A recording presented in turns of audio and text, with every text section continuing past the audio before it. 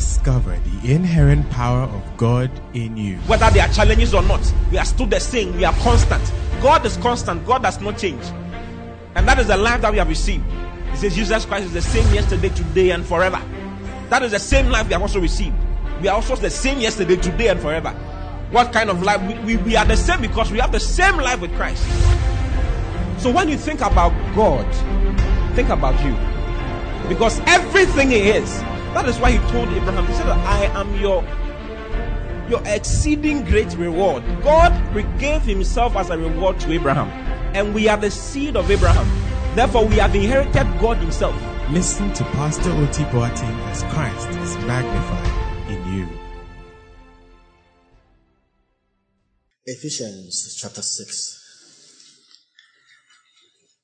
So, by the grace of God, from Thursday, we began our session with the whole armor of God. And we laid a foundation on the first day, then continued on Friday, and today is the consummation. So I'd like to read from verse 10 of Ephesians chapter 6. Finally, my brethren, be strong in the Lord and in the power of His might. Put on the whole armor of God, that ye may be able to withstand against the wiles of the devil. For we wrestle not against flesh and blood, but against principalities, against powers, against the rulers of the darkness of this world, against spiritual wickedness in high places. Wherefore take unto you the whole armor of God, that ye may be able to withstand in the evil day, and having done all, to stand. Stand therefore, having your loins girt about with truth, and having on the breastplate of righteousness. Hallelujah. Does the verses, do these verses make meaning to you? Verse 15. And your feet showed with the preparation of the gospel of peace. Above all, taking the shield of faith, wherewith ye shall be able to quench all the fiery darts of the wicked. Verse 17. And take the helmet of salvation and the sword of the Spirit, which is the word of God. Hallelujah. So today we are on the helmet of salvation. The helmet of salvation. We want to be fully dressed. We want to be fully dressed, leaving nothing. So we did 4 last week, so Thursday and Friday. It's left with 3. The helmet of salvation. The helmet of salvation.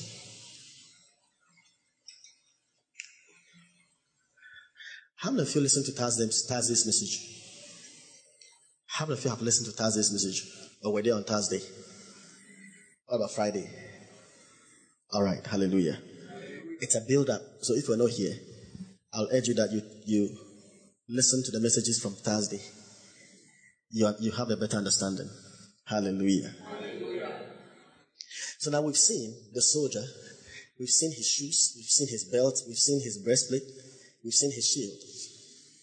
What again? Now let's see his head. The helmet of salvation. The whole armor of God. The helmet of salvation. What is the helmet of salvation? And I say that when Paul was describing all of these pieces of armor,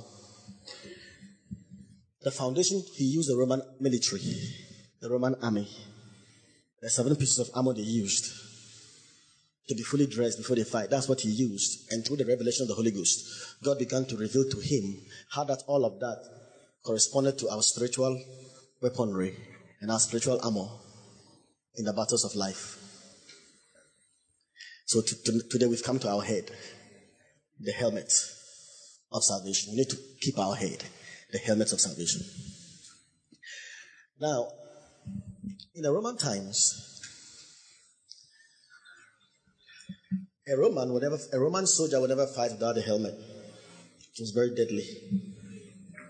The helmet was very important. Now, the helmet was so beautiful. Actually, if you see the Roman helmet, it doesn't look like a weapon at all. It doesn't look like an armor at all. It actually looks like a work of art. The decoration was full of engravings etchings, intricate designs, full of ornamentations. The whole thing was flamboyant. So you look at it, it's just like a work of art. But yet it was an armor. Hallelujah. It was so beautiful that it catches the eye. The two things that catches the eye the most are the breastplate and the helmet. It catches the eye. Because our salvation is very attractive. Now, that's our salvation. It is called the helmet of salvation. It's very attractive. It's very attractive. The Roman soldier, the helmet he used was so decorative that actually the whole thing was decorated. Even if you see the helmet, the top of the helmet was decorated with sometimes horse hair and sometimes feathers, plume of feathers all around. It's amazing. Feathers. But the whole of the helmet was made of bronze. Now, if you listen to me for the past 2 days, I've used the word brass so many times.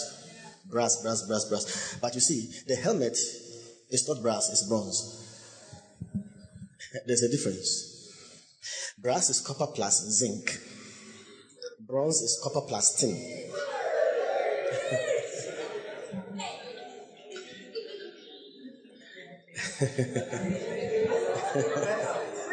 And you know, bronze is stronger than brass. Yeah. You can put bronze in fire and brass in fire. The brass will develop some cracks, but the bronze can withstand fire. And that is how salvation. The helmet was made of bronze. Very hard. Very strong. Very heavy. Now, this helmet was so heavy that even hammer cannot penetrate it.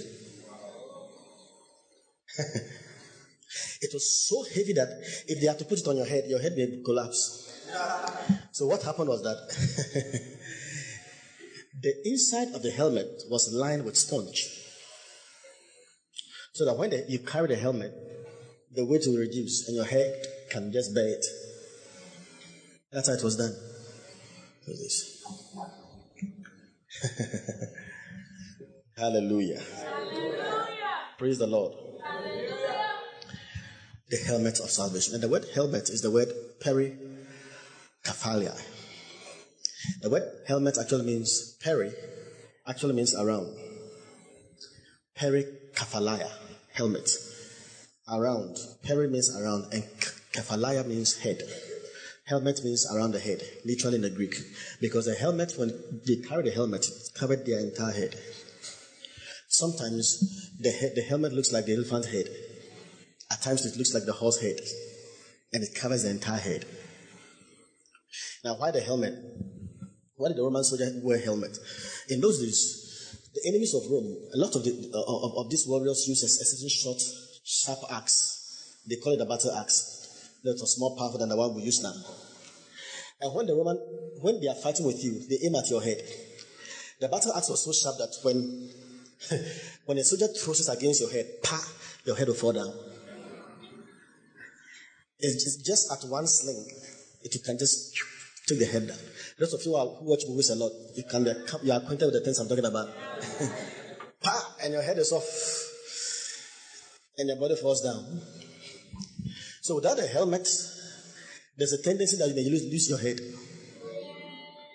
So if you want to keep your head, you need a helmet. Because the axe cannot penetrate the helmet. Not even hammer or the axe. It was strong, made of bronze. So the safety of your head is dependent on the helmet. If you want to keep your beautiful head, then the helmet is very important. Hallelujah. In the same way, spiritually speaking, we have an armor that covers our head. Hallelujah. Hallelujah. The Bible calls it the helmet of salvation. The helmet of salvation. It covers our head. The helmet of salvation. So beautiful, so intricate, ornamental, so wonderful. The helmet of salvation. Now, why did Paul use the word salvation? Why helmet of salvation? This is something that covers our brain, that covers our thinking faculties, our thought. The helmet of salvation. Now, you must understand the tenses of salvation. Salvation, the word salvation is so big. And sometimes when Paul uses the word salvation, sometimes he uses it in the past, sometimes in the present, sometimes in the future. Our salvation deals with the past, the present, then the future. Hallelujah. In the past, we're saved from the penalty of sin. In the present, from the power of sin. In the future, from the presence of sin. The Bible speaks of the abiding virtues, faith, hope, and love. When we give our lives to Christ, we're saved by hope, by faith. Presently, we are being saved by love, and in the future, we shall be saved by hope. When we gave our lives to Christ, our spirit was saved. Now our soul is being saved. Then our bodies shall be saved. Hallelujah. Now, these are the tenses of salvation. So when Paul speaks of the helmet of salvation, what is he talking about? Is he talking about the past? Is he talking about the present or the future? What is he talking about? Now, for you to understand the Bible, Peter said in 2 Peter 1:21 that knowing this first, that no prophecy of the scripture is of private interpretation. He gave us the key to interpreting the scriptures. Hallelujah. Verse 20, actually. He gave us the key to interpreting the scriptures. Then, he's saying that no prophecy of scripture is of private interpretation. That means that if you take a verse of the scripture, no verse, you cannot derive the meaning. No verse has a local meaning in itself. To understand, if you interpret a verse by itself, you are violating the keys for the interpretation of scriptures. To interpret a single verse, you have to employ other verses to interpret that verse. Because no verse of scripture stands alone.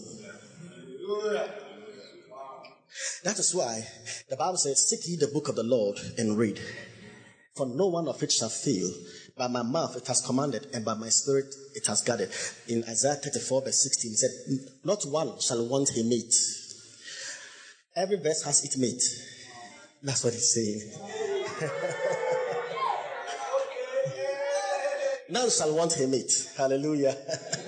Seek ye out the book of the Lord and read. Every verse has a mate somewhere. If you see the mate, you can understand the verse better.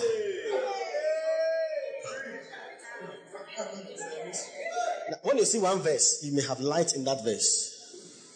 But the Bible says, for within the fountain of life, in thy light we shall see light. With that light, you must see other light. Hallelujah. So what did Paul imply when he spoke of the helmet of salvation? Since salvation has its tenses, past, present, and future, what was he really talking about?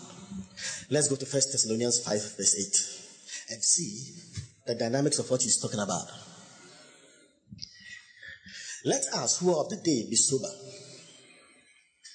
putting on the breastplate of faith and love, and for an helmet, the hope of salvation. And for an helmet, the hope of salvation. So the helmet of salvation, actually, in specific sense, is speaking of the hope of salvation. Say the hope of salvation. One more time, say the hope of salvation. I said that we are saved by faith, by love, and by hope. By faith are ye saved. By grace are ye saved through faith. That's why we believe in Jesus. We're saved. But right now, our soul is being transformed through the word of God. By love. The more we receive His love and reflect it and love, the more our soul. The soul is composed of the mind. You see, when we said our mind was not saved, but as we hear the word of God, the mind is being saved. Then there's a promise of salvation. The Bible says in Romans 8 verse 24 that we are saved by hope. But hope that is sin is not hope at all. What a man seeth, why then does he hope for it? But if we hope for that which we see not, then do we with patience wait for it. And that salvation is speaking of our glorification, the coming of Jesus. Jesus is coming for us. And the transfiguration and the glorification of our bodies. That's what he's talking about. Jesus coming for us. That's the hope of our salvation. Looking for that blessed hope and the glorious appearing of the great God and our Lord Jesus Christ. He called it the blessed hope. Titus calls it in the Greek the happy hope. He calls it the happy hope. Hallelujah. Hallelujah. So for I reckon that the sufferings at this present time are not worthy to be compared with the glories that shall be revealed in us. For the earnest expectation of the creature awaited for the manifestation of the sons of God. For the creation itself was made subject to vanity, not willingly, but by reason of He who has subjected the same in hope. The creation itself shall be delivered from the bondage of corruption into the glorious liberty of the sons of God. And we know that the whole world groaneth and travaileth in pain together until now. Not only they, but ourselves also. Even we who have the first fruit of the Spirit, we do groan in ourselves, waiting for the adoption, to wit the redemption of our bodies. For we are saved by hope. Paul said, wherein God, willing the more abundantly to show unto the heirs of promise the immutability of his counsel, confirmed it by an oath, that by two immutable things, in which it is impossible for God to lie, he might have a strong refuge who has run to lay hold of the hope that is set before us, which hope also we have as an anchor of the soul. You know, an anchor. Your soul without hope is like a ship without an anchor. It was tossed by the storm anyhow. But this hope is an anchor of the soul, and is sure and steadfast. And you know where the anchor it's not on a rock. You know where the anchor is? It entered into that which is within the veil. Whether the forerunner is for us entered, even Jesus, made an high priest forever after the order of Melchizedek. That means in the holiest of holies in heaven, that's where our anchor is. The anchor holds us on earth. Hallelujah. So in terms of the storms and the turbulence and the troubles on the high seas of life, there's an anchor that holds our soul, and the anchor is connected to the mercy seat. Hallelujah. This is the hope. This is the hope. Amazingly, he said this hope is helmet. It's helmet. It keeps our head. And let me break it down further. Now, when we speak of salvation, there is the assurance of salvation and there's the security of salvation. I realize that when many come to Christ and they give their life to Christ, convert classes, I remember they taught us the assurance of salvation, but they didn't teach us the security of salvation. Now, assurance of salvation is this: am I saved? That's assurance of salvation. But security of salvation is this: will I be saved? Someone said that one. So, many today are assured but not secured. They are assured but not secured. They are assured, oh, I'm saved. But will you be saved?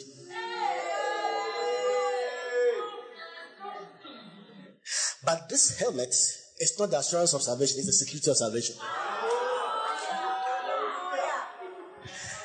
And converts must be taught not only to be assured, but to be secured. Can you imagine marrying a wife or marrying a husband, and you are assured of your husband's love, but you are not secured? Just think of it. It will affect the marriage. You are sure that everything is fine today. Oh, I know you love me, but ask him whether you still be loving me after 5 years. I cannot tell. It will cause a lot of problems. You see how it is? And this is the foundation of many of our troubles. We don't have this hope, so sometimes we give up inwardly. If we were to teach on this hope, it's a secret in holiness. It's a secret. Because every man that has this hope in himself purified himself, even as he is pure.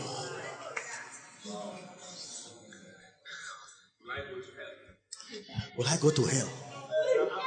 After all this? I'm telling you, many have questions. I know God loves me, but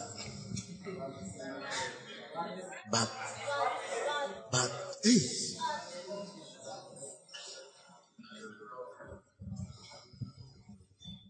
Can you see yourself as a father and you call your son, say, my son, I love you. I love you so much. I'll do everything for you. But the but is the problem. But make sure you don't miss it. Otherwise, I'll take you to hell. The child is assured but will not be secured. Because what is the criteria for his disqualification? Because what is sin? That evil thought which just came through your head is a sin.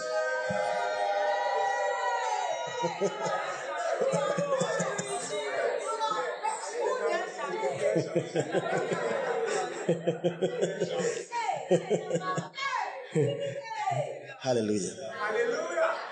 But the more you understand the efficacy of the eternal salvation which Jesus brought us, the more your love for him will be secured.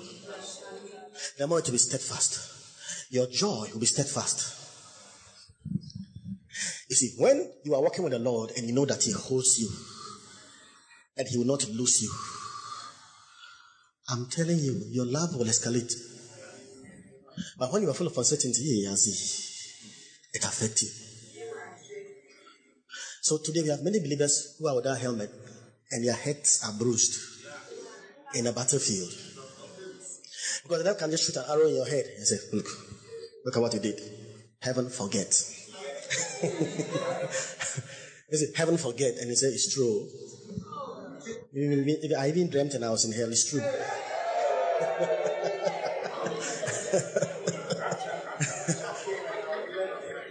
Rapture came and I was not. I remember one day I went to pray with a friend. I'll never forget that scene. A certain Pentecost church went to pray there, and we entered the church. It had a main entrance. That was the entrance that was we opened, and we closed it, and the key was in my pocket. And I was leaning by the door praying with my friend. Praying for hours, praying. And I realized I wasn't hearing anybody again. So I stopped. And I could see the whole auditorium. When I turned and looked, this guy wasn't there. I turned everywhere. This guy wasn't there. I looked through the chairs. He wasn't there. My heart started melting.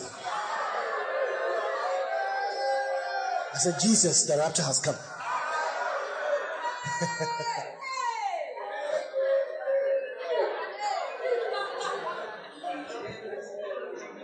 The fear that came over me is untold.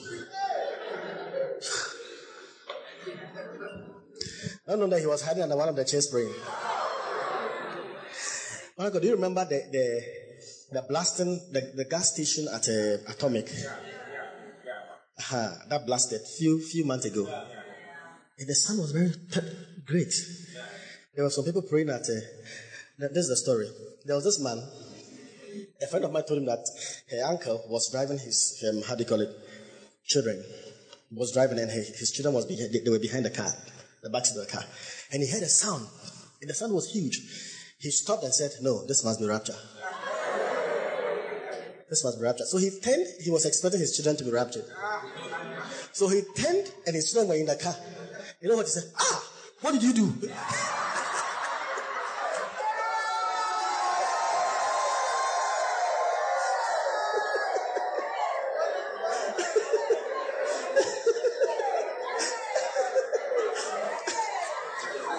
He was confident he was not going, but the children. He told us, "What did you do?" So, "What did you do?" I was so shocked.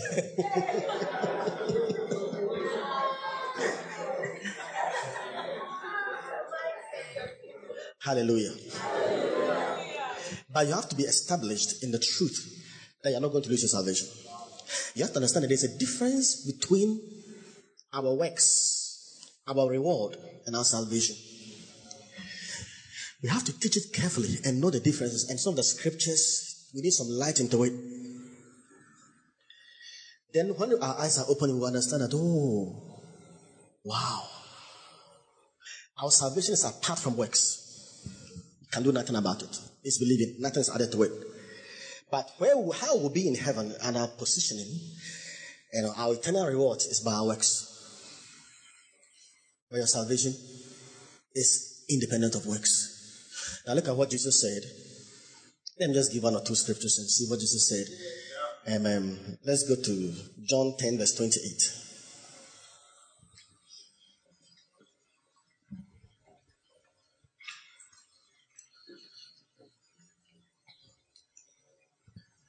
John 10:28. Jesus said, and I shall give them eternal life, and they shall never perish. And no man shall be able to. I give them eternal life, and they shall never perish. Neither shall any man pluck them out of my hand. Now that's what Jesus said. I shall give them unto them eternal life, and they shall never perish. Do you understand English language? They shall never perish. Neither shall any man pluck them out of my hand. Whose hand is this? Jesus. Let's go to verse 29. My Father which gave them me is greater than all, and no man is able to pluck them out of my Father's hands. So we are in 2 different hands. Jesus says that we are in his hands, no man can pluck us out. And he says we are also in the Father's hands, no man can pluck us out. Then verse 30 said, I and my Father are one.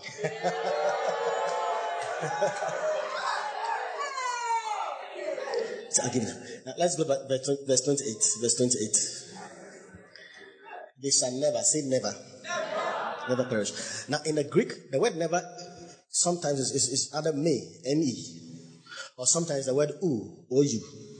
That's it. But in this verse, they shall never perish. The way the Greek construction is written is the strongest negative, double negative assertion in the Greek. It is umi, which means, so in the Greek it means, it's umi. It's the strongest assertion, it's double negative. I give them eternal life, and they shall not by any means, not in any way,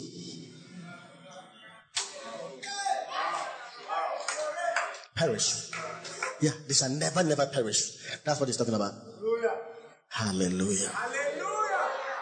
Understand it? Not in any way. Let me show you another one. John 4 verse 14. John 4 verse 14. And this is what Jesus is saying. Whosoever drinketh of the water I shall give him shall never thirst. But the water that I shall give him shall be in him a well of salvation, springing up into everlasting life. He's talking about salvation. You see, the waters of salvation, when we drink the waters of salvation, he said, we will never thirst. But that water I shall give him shall be in him a well of water springing up to everlasting life. Now, the word never here. The previous one is ume. But this one here is ume ice ion. Yes, it's one word. In the Greek, it's 4 words, but in English, it's 1 word. They shall never test. And that's how it is written. It is translated in the Greek, literally. Ume, ice, ion. They shall not in any way, and they shall by no means perish, even unto the years of eternal ages. Ion, eternities, even unto the eternities. They shall never. It's speaking of the efficacy of the work of the cross. The blood of bulls and goats. Now, there's another verse. The Bible speaks of Jesus, that Christ being come and high priest of good things to come, by a noble and a perfect tabernacle, not made with hands, that is to say, not of this building, rather by the blood of bulls and of goats, but by his own blood he entered in once into the holy place, having obtained eternal redemption for us. As Hebrews chapter 9, verse 11 and 12. Verse 12 said he obtained eternal redemption. Now, when we read it in another verse, he said he obtained everlasting release from our sins. Everlasting release. Do you understand? The blood of bulls and goats cleanses their sins once a year. But to think Jesus' blood cleanses your sins once in 10 years is to reduce the blood of Jesus to the blood of something else. Hallelujah. Now, you have to be secured in this thing. That Jesus. That is why we have the Holy Spirit. Have you not read that who also has sealed us and given unto us the pledge of the Spirit. 2 Corinthians 1 verse 22, Ephesians 1 verse 14. The Bible says of the Holy Ghost that He is the pledge of our inheritance until the redemption of the pledge's possession. The Holy Spirit we have today is both our seal and pledge. You see, so many times in the scriptures, we are sealed. Now, you know what a seal is? A seal is a mark of ownership. It's like a stamp. When you see a rubber stamp of KNUST on this podium, it shows that this podium belongs to KNUST. Yeah. God's seal on us is the Holy Spirit. A seal signifies ownership. Who you belong to, what this pulpit belongs to, or this organ belongs to. And we are sealed with the Holy Spirit to tell us that we belong to God. The ownership of ourselves is God. The Holy Ghost is the seal. It's the stamp that we are God's property. Do you think God is willing to lose you? Then there is a pledge of the Spirit. Oh, I wish I had time to explain. There's a pledge of the Spirit, and you need to understand the pledge of the Spirit. Oh, Lama Shana. You know, the word in a Jewish wedding is different from our weddings. There were two aspects. Let me just summarize it. Two aspects of the Jewish wedding. It's not like the way we marry now, but among the Jews, when you want to marry, the first aspect is called Kedashin. The second aspect is called Nisuin. The two aspects of marriage. If you want to marry, at the Kedashin, you go to pay the bride's price. You go to the house of the bride and you make the payment. And after making the payment, you make a promise that I'll come back to marry you. You have to promise, because among the Jews, the groom doesn't fix the wedding date like the way Pastor Alex fixed the wedding date. But among the Jews, the groom doesn't fix the wedding date. It is the groom's father who fixes the wedding date.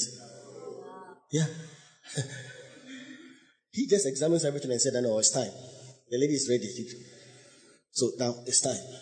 But what the guy can do is that after paying the bridal price, he gives a promise that, Charlie, I'll come for you.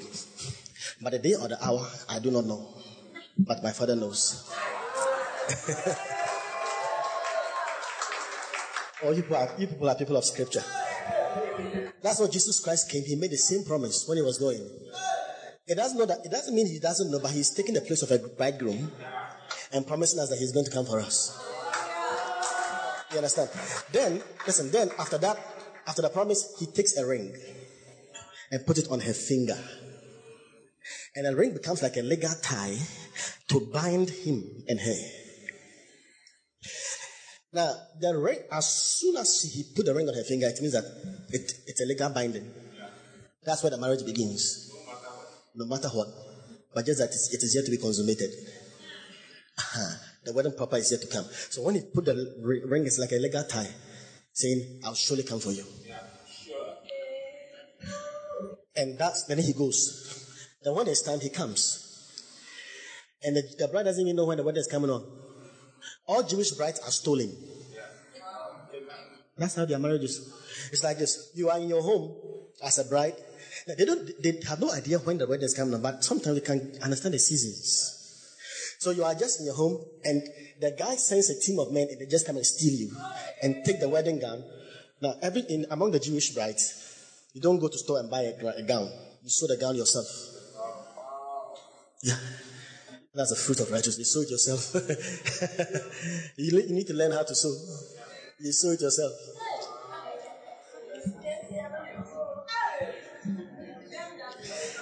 Then he comes and just snatches the lady and take her things. Pop! Wedding. The bride is snatched. And that's a picture of the rapture. And the rapture will be snatched away. And the ring is a sign. And in the Greek, the ring is the word arhabona in the Greek. So when Jesus said, when the Bible speaks of, he has given us the pledge of the Spirit. That word pledge is the word arhabon, from the word arhabona.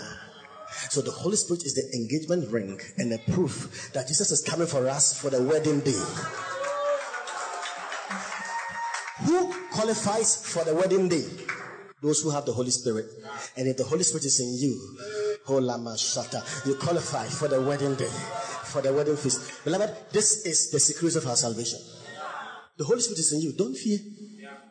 Christ is not coming to judge to us as the judge. He's coming to us as a bridegroom and come to the world as a judge. Different. You must understand that there's the private coming of Christ and there's a public coming of Christ. At the rapture, he doesn't come publicly. He comes privately and meets us in the air and snatches us away for the wedding. But at the second coming of Christ, we come with him and he comes as a judge to judge the world. The two are different. So don't be afraid concerning the second coming. You should approach the second coming as a bride waiting for your wedding. And every bride loves the wedding day much more than even the groom. The bride looks for it, longs for it, anticipates it, looks for it. And the same we must anticipate it, looks for it, because the Lord himself shall descend from heaven with a shout and with the voice of the archangel and the trump of God, and the dead that are in Christ shall rise first, and we also which are alive and remain, we shall be caught up together with them in the cloud to shall meet the Lord in the air. So shall we ever be with the Lord.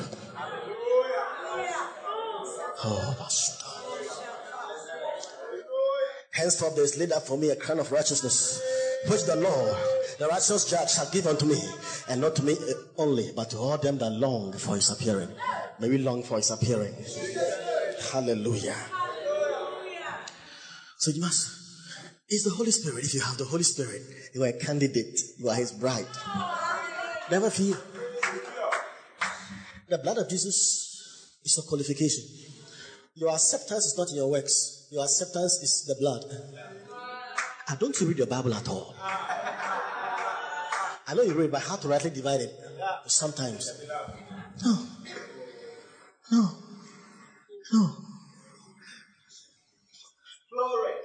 Make sure you have the helmet. And you will see.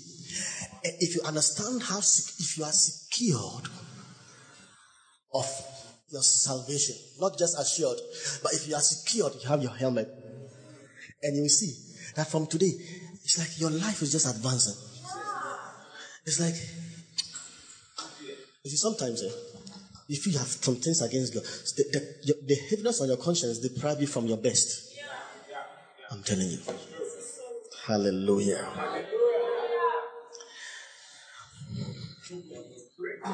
Praise God.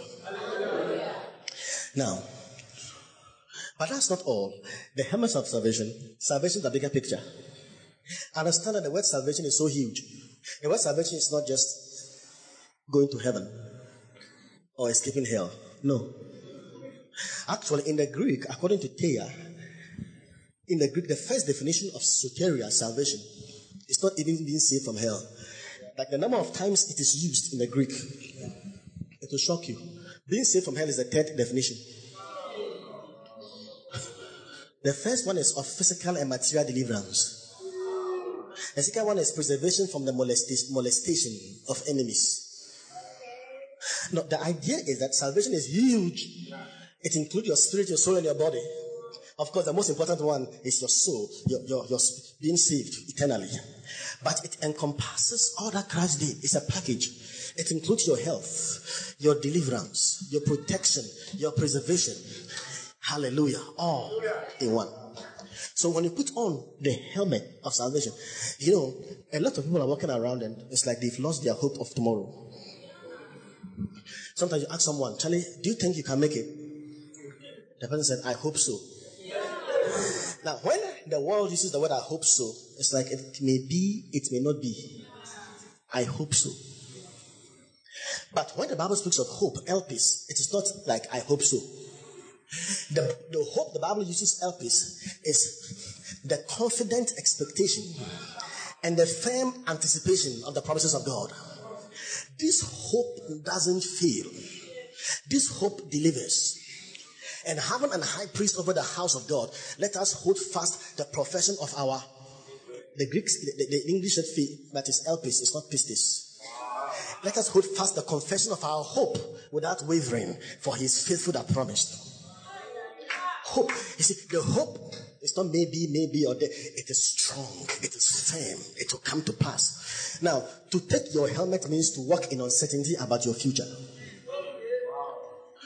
Uncertainties. But hope delivers, because hope maketh not ashamed. That is to say, hope does not disappoint. Because the love of God is shed abroad in the heart by the Holy Ghost that is given. Hope does not disappoint. That's to say, all the promises that God has given you, all the prophecies that has come concerning your life, God is not a man that he should lie, neither the son of man that he should repent. All the promises of God in him are yea and amen. What it means is that everything God has promised you, you need to put on the helmets of salvation and walk in certainties and firm anticipation that what God has said, I'm walking into it. It will not fail. It will not lie. At the end, it will speak. What has God promised you? What are the prophecies that has come concerning your life? What are the beautiful things God has said? The reason why it will not come to pass is that you have taken away your hope. You've put it down, but put on the helmet and know that, anticipate good things. Anticipate good things. It shall come to pass. It shall be fulfilled. Confident expectation. Hallelujah. Now, let me show you what this helmet does. Hope. Many people are uncertain of their future. But this helmet will make you certain of your future. Some people believe that maybe in future, their marriages will not work. Or something you are doing, you can believe in the present, but you may doubt the future. But you must understand that Jesus holds your future. He's the Alpha and the Omega. He's the first and the last. He worketh all things after the counsel of his own will. And his word is steadfast and is sure. Hallelujah. Hallelujah. You see, sometimes you hear many things. Like in our world today, Islamic terrorists all over. Now people are in nations and they are full of fear. If you go to England today, terrorism is so high that people are not free. I remember one day there was a story that had just come about 3 years ago or something of Islamic attack somewhere all over. When Boko Haram were, and one day I just boarded the plane. And when I boarded the plane, I sat in the plane and I turned my head and I saw this Islamic guy. And the beard was very long. And I knew when I looked at his face, Charlie, and my heart, something smote my heart. The first thought the devil planted in my heart is that, hey, these guys, they can't even be in the plane, they will bomb themselves and we all die. That's the first thought that came to my head. And I said, it's not true, it cannot be. So sometimes, looking at the things that are happening in the world, economic tensions, difficulties, you see, these Islamic invasions, you can just become afraid of your tomorrow. You understand it? You can become afraid of your tomorrow, uncertainties of your tomorrow, but you need a helmet. You need a helmet. In Psalm 112 verse 7, they shall not be afraid of evil tidings. Say, I shall not be afraid of evil tidings. My heart is fixed, trusting the Lord. My heart is fixed, trusting the Lord. So no matter evil tidings, evil news, hey, something happened here.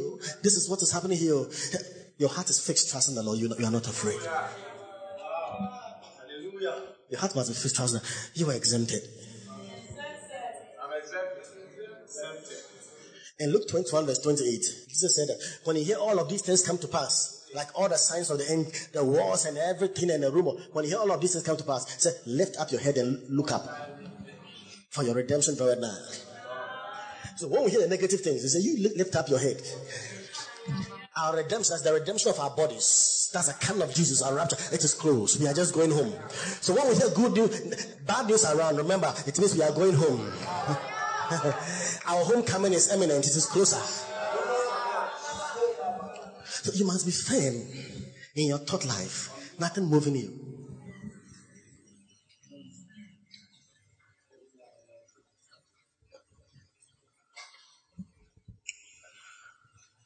A lady told me that a prophet told her that when she marries, she's not going to have a child for 8 years.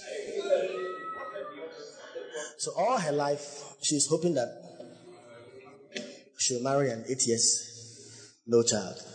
And she has accepted it. She accepted it. Accepted it.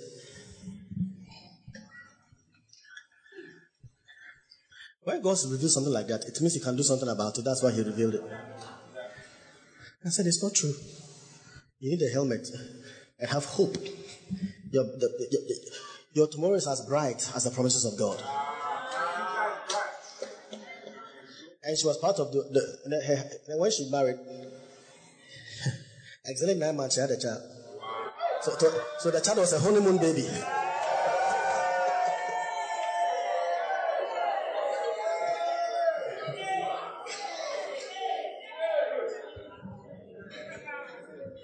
Hallelujah. Now, David says something. David said, God has spoken in his holiness. I will rejoice. I will met out Shechem and I will divide the valley of Succoth. He said, Gilead is mine. Manasseh also is mine. Ephraim is the helmet of my head. Judah is my lawgiver. Moab is my washpot. Over Edom I'll cast my shoe. And Philistia triumph because of me. Psalm 60 verse 8. Now in Psalm 60 verse 8, King James says, Ephraim is the strength of my head. But there's another version. Ephraim is the helmet of my head. Ephraim is the helmet of my head. Verse 7 and 8. Ephraim is the helmet of my head. Ephraim is the helmet of my head. Hallelujah. Now this is God speaking. God says, Ephraim is the helmet of my head. You know the meaning of Ephraim? In the Bible, Ephraim, literally, the word Ephraim is double fruitfulness. Double fruitfulness. God is saying that the helmet of his head is double fruitfulness. When God thinks, his thinking is fruitfulness. He thinks fruitfulness, double fruitfulness. Hallelujah. When you think of your marriage, think fruitfulness. When you think of your business, think fruitfulness. When you think of your future, think fruitfulness. When you think of ministry, think fruitfulness. Whatsoever things are true, whatsoever things are lovely, whatsoever things are pure, whatsoever things are just, whatsoever things are lovely, if there be any virtue, if there be, hallelujah, praise, think on these. Fruitful. Don't think of a dark future, a grim future. No, you need a helmet.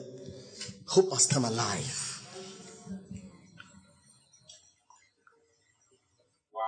Hallelujah. Hallelujah. Praise God. This is God's mentality. Fruitfulness. Oh, just think well. For as he thinketh in his heart, so is he.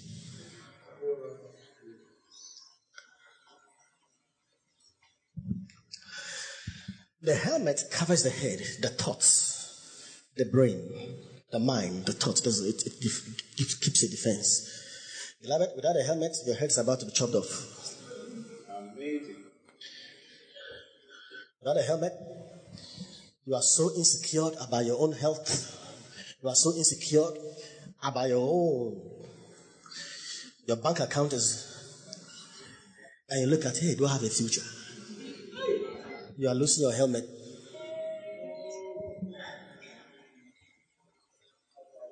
Remember that the first day I made a mention that all of these armor is against the wiles of the devil. And I said the word wiles is the word methodos. And I said it's the composition of two words, meta and odos. Meta means with, and odos means the road. The word wiles of the devil, wiles means with a road. And I told you that the devil's deception is just one lane. He doesn't have many things. He only has one. He repeats and has different, And I told you that if the devil, deception, the wiles means that the devil wants to take you on a lane for you to work with him. But the end of the road, the destination, is for you to be deceived. The devices, the wiles of the devil. I said it. So there is the wiles and there's the devices. Your matter, that is a deceived mind. He takes you on the road. He speaks to your thought. Failure until you are deceived. But there's another level. So there is the wiles, there is the devices, then there's a stronghold.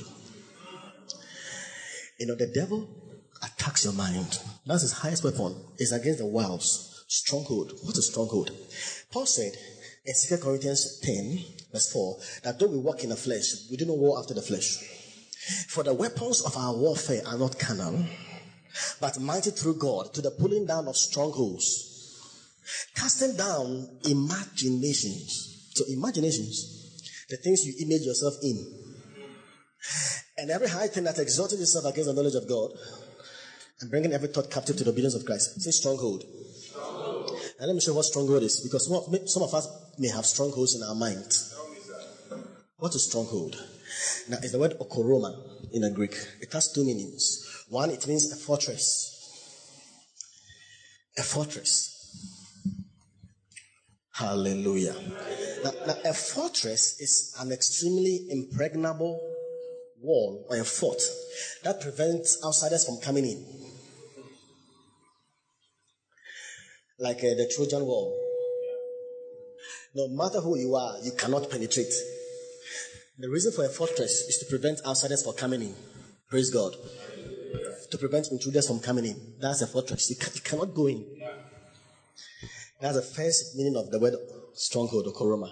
The second meaning is the word prison. The same word koroma also means prison. Now what is a prison? A prison prevents insiders from going out. A prison prevents insiders from going out. A fortress prevents outsiders from coming in. And that's what is called stronghold. Now what the devil does is this. He plants a thought in your head and deceives you. Actually, I cannot make it. I'm a failure. This marriage will not work. He can plant something in your head and make it so strong that he built a stronghold around you. So much that you are in prison, you cannot go outside of that thought. You are imprisoned. You cannot break away from that thought. At the same time, others cannot break forth to help you. No matter what others say, you are not convinced because the devil has covered your head. Others cannot break forth to help you. You also, you cannot go out. It's called stronghold.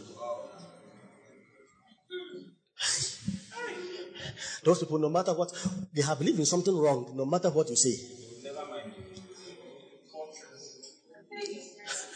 It's called stronghold.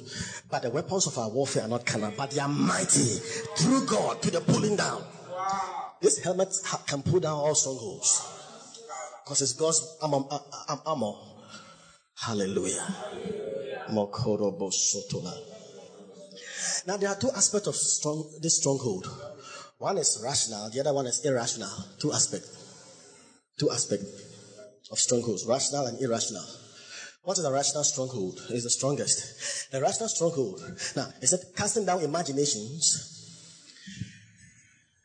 to the pulling down of strongholds. I think there's semicolon, right? To the pulling down of strongholds. Then it said casting down imaginations. So the strongholds, the word imaginations is the word logismos. Where you get the word logic. So in imaginations is the word logical thinking. Logical thinking. When something is logic, it is reasonable, is that not so? Yet it can be a stronghold.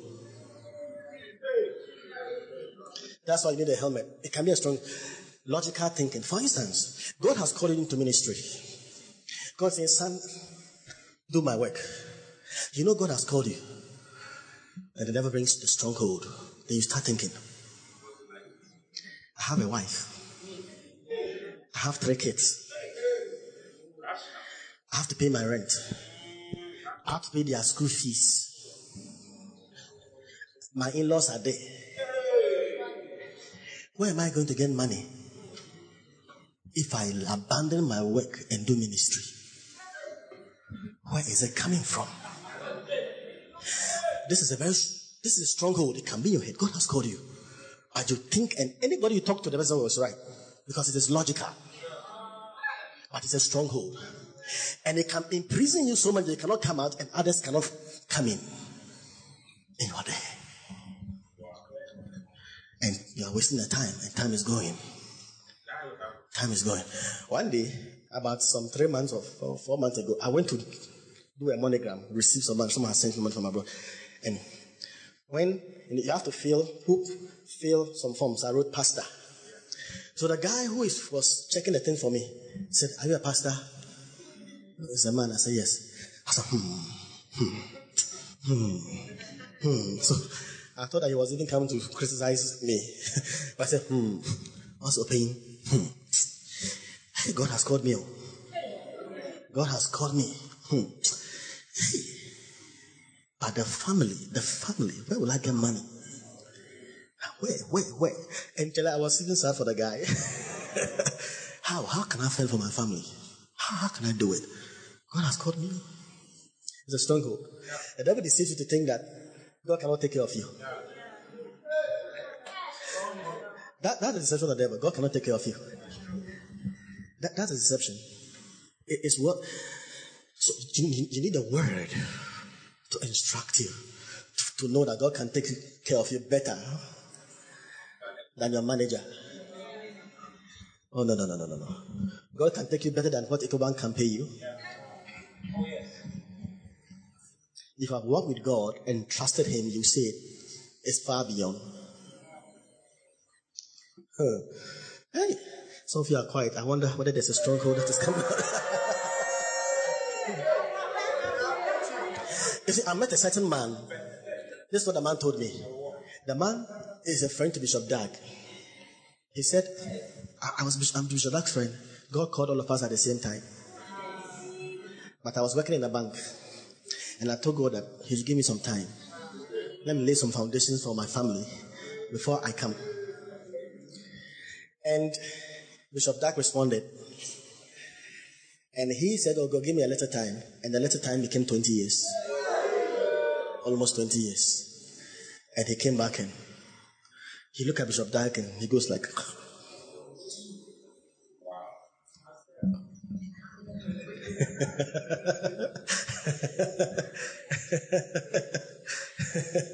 Like I said, well, it's amazing. So rational. You have to know God. And do you know His love, His goodness? Oh, Labashata. If you want to know His goodness, look at Pastor T.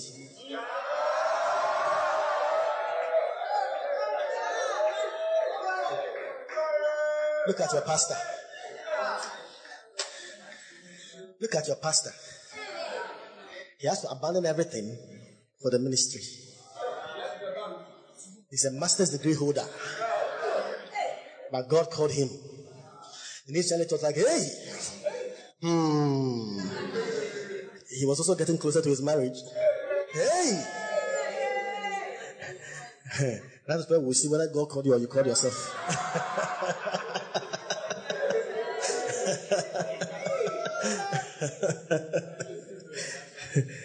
Hallelujah.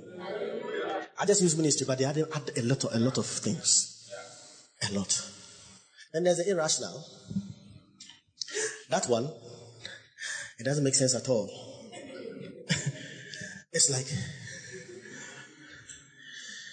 you are there in a chalet. Hey, will something happen to me? Let me use my own self as an example. One day, when Ebola came,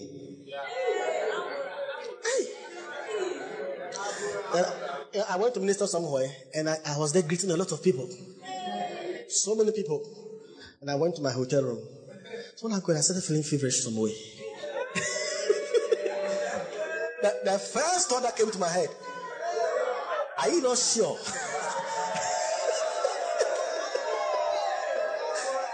Hey! Hey! Are you not sure these are the symptoms of Ebola? The devil, he will attack the mind. But the reservoir of scriptures in your heart will rise up for a defense.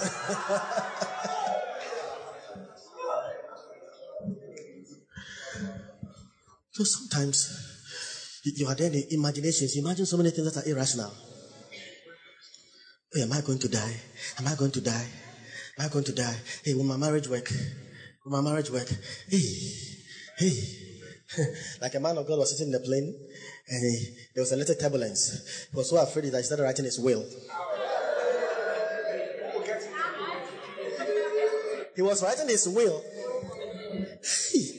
This is a senior man of God. He was writing his will. And this man of God was going to preach at Shiloh. I'm telling you, he was on the way to Shiloh to preach. I'm telling you, he was writing his will. It's quite irrational. So who will survive to pass on the will? So you believe that by someone will survive? Why not you?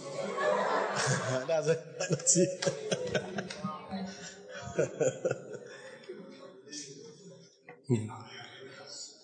Hallelujah. Unrealistic worries and fears and diseases, and you feel like you're going to die at an early age. Sometimes you can be walking and there'll be a thought. You die at an early age. You die at an early age. Thought. Sometimes you're taking it, you have some nice drink with ice cubes and you drink and hey, you are getting diabetes.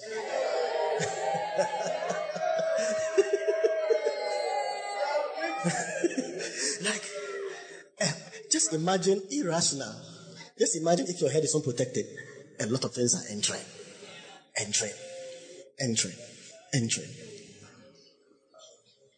And when they come, if you have the helmet, it will hit and bounce away. I'm not saying they will not come, they will come, but it will bounce away. Those thoughts will not affect your life. You keep on moving on. Strong, forging ahead, and nothing shakes your future. Oh, you even have a sickness presently, and you feel the pain. The devil whispers to you, oh, this sickness is to take you to the grave. Remember, he may give you 3 examples of people who have this kind of sickness or more, and their faith was even higher than you. For the devil, don't limit him, and he'll give you examples and he'll tell you, you'll not make it. And whilst he's telling you, the devil whispers, said, I think it's true. Then he speaks to you. Continue. He speaks to you. You are right. And that's what we do. And this thought comes. Then you start weeping. Oh.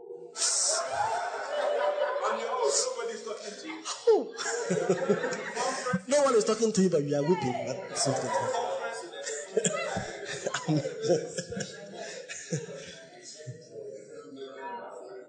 You need a helmet. Remember, all of these are deceit. Now, these are the things that are warring against us every day. These are the things that are warring against us every day. You are not even yet married, but you believe your marriage will not work. What sort of nonsense is that?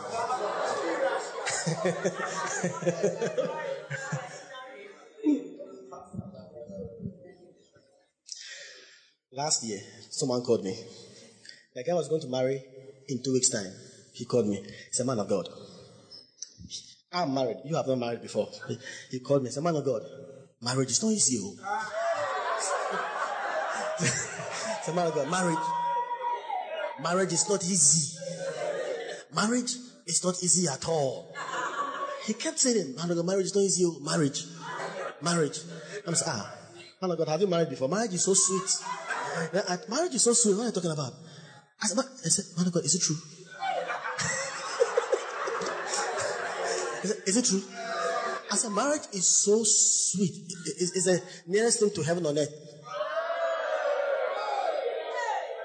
That's when you are in the right one, anyway. You see, a good marriage is the closest thing to heaven on earth. But a bad marriage is the closest thing to hell on earth.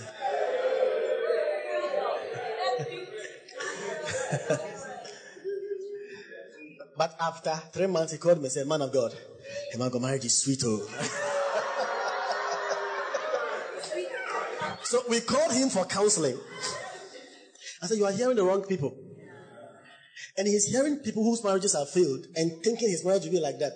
How about the endless examples of those whose marriages are prospering? Why don't you concentrate on them other than the negative ones? If a man of God marriage has fallen on the rocks, there are many marriages that are in heaven on earth. Why don't you concentrate on those ones? The devil hit your head. Hallelujah.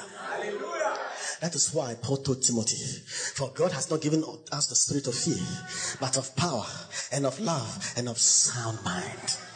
That word means healthy mind. You are liberated from the strongholds to think right thoughts.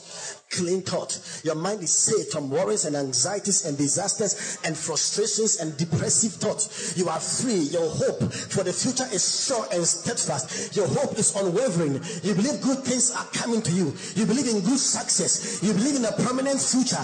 You believe in success, good success. You believe that your wife is blessed. You have a good marriage. You believe you have a good job. You believe you have a good ministry. Your life is blessed abundantly in every way. These are the thoughts of God. Your thinking is double fruitfulness. When I think, my thought is fruitful. Whatever I do will work. I will make it. I will succeed, because he knows the thought he thinks toward me of good and not of evil, to bring me to an expected end. The Bible says, surely there is an end, and your expectations shall not be cut off. Good things God has preserved for us. Prosperous things God has preserved for us. Our mind is full of hope. We have the helmet. Hey, things will work for us. It is well with us in every way. Hola Sata. Beloved, we are not giving in to every wiles of the devil. When the thought comes, we put it aside. Malashatala. Horasata. I like it when Bishop Oyedepo said, he said he dreamt and he saw himself in a coffin. He rose up from his dream and said, Satan, it will surprise you, I will not pray.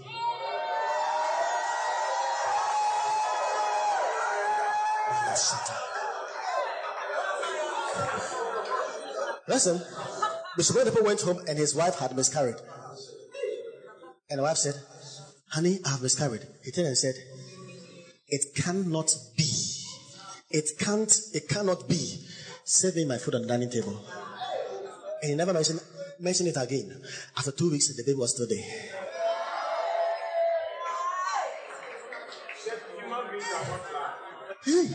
He said human beings are not blood. Your thought must be positive. No negative. You know, it happens in also a pleasant memory.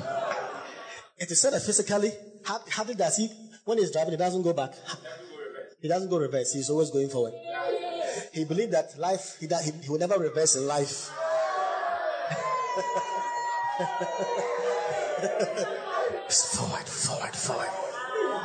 Forward.